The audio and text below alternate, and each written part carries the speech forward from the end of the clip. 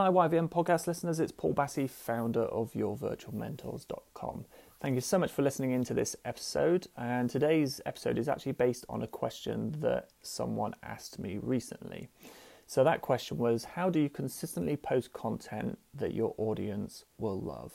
So it's an absolutely great question, and I've got some nice simple things that you can do in your business, whatever your business is, to start creating content ideas that will really connect with your audience. So the way that I do it, so I've got a range of things that I use to source ideas. That's right, I don't necessarily come up with all of my ideas. Nowadays, I would say maybe 20-25% of the ideas are ones that I just kind of come up with, but even then I still think they actually come from one of these sources. So the things that I use as kind of inspiration and ideas are coaching calls, DMs, Facebook groups, analytics, comments, replies, and paying clients. So just going through those quite quickly because I don't think I need to go over them too much. But during coaching calls, so whether it's a free giveaway or a 30-minute coaching call to see if someone wants to work with me, these calls are full of little golden gems and golden nuggets which can create little bits of content. They might be a little post or kind of they might be a much bigger kind of video. But these coaching calls, so basically, even if you don't do coaching calls, anytime you're speaking to your customers, so whether it's as a kind of an inquiry or a follow-up customer support call, whenever it is, anytime that you're talking to your clients or potential clients, that is going to be a source of potential ideas for your content. And you're looking at the problems that they're sharing, the things that they've done, they've tried, the journey they've been on, the struggles, the worries, the fears, all of those things can be turned into little pieces of content. So it's kind of, so-and-so's, so I've had people kind of have phone calls with me where they've said, oh, well, we've tried this, or we took this course, or we did this coaching, and it didn't work out, and this happened. They promised this, but it didn't happen. So that can then turn into a piece of content. It can be, are you someone who is fed up of taking courses but not seeing the results that were promised and things like that? And so all these can come into little bits of content ideas. Same with direct messages. Direct messages are a great way. So it might be emails or kind of direct messages on Facebook. But again, what questions are people coming to you privately and asking?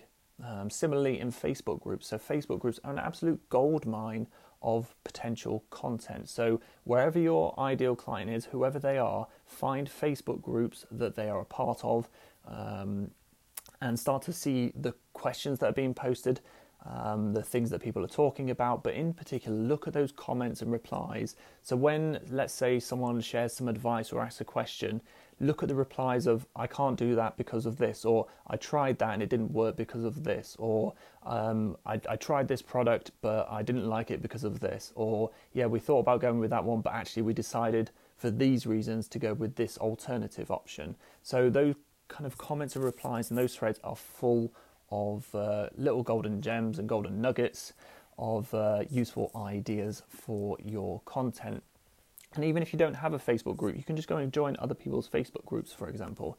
And again, analytics. So analytics on things like your website. So looking at kind of the top 5 blog posts, what are the most kind of read blog posts on your website.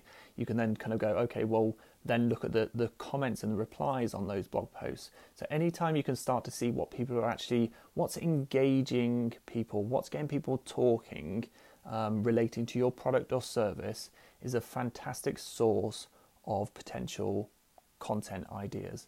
And obviously not all of these are going to be ones that you may use, but all I do is I watch, listen, and then brain dump. So anytime I'm constantly watching and listening, and anytime I see an idea, I will then add it into my Evernote folder where I've got a brain dump of ideas. It's just like, put that idea down. Not sure if it's going to lead anywhere, but I can then come back to it and know kind of the context of when it was said, why it was said, and things like that. So again, it's something that's where most of my ideas come from. And in fact, this episode, so I started off by saying kind of someone asked me the question, but it wasn't just that, it was that other people have asked me that question before. and they've asked me in the Facebook group, they've asked me privately, they've asked me on coaching calls, they've asked me in my paid group. So it's a case of lots of people want to know about this stuff. So it's something that I believe, and again, you have to go on what you believe, but it's based on kind of actual facts of people asking me. So rather than just going, oh yeah, I think that would be a good idea, I'll just do that.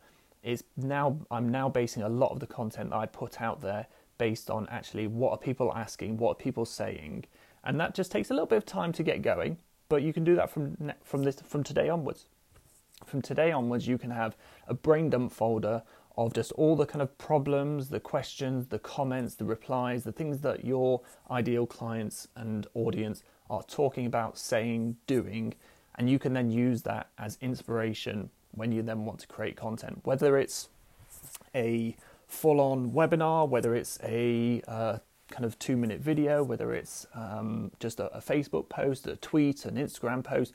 You can use all of that stuff to then inform your content.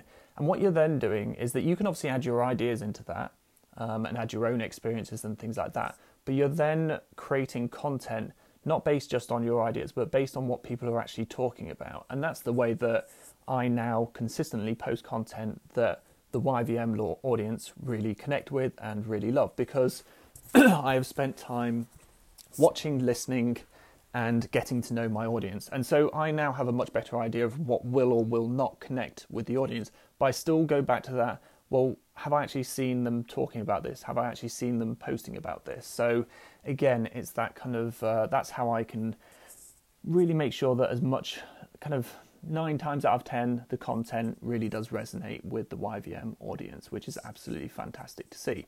And the way that it's consistent is that that is an ongoing process. So I'm always looking at the ideas. So from this particular podcast episode, maybe someone will go in the Facebook group and say, oh yeah, I really like that idea. I tried this and this happened. That's then some content ideas. Or maybe they drop me an email, or maybe someone watching the Facebook Live that I'm going to do on this same topic will comment, oh Paul, yeah, I really needed this ideas. I was really stuck for ideas on what content to post.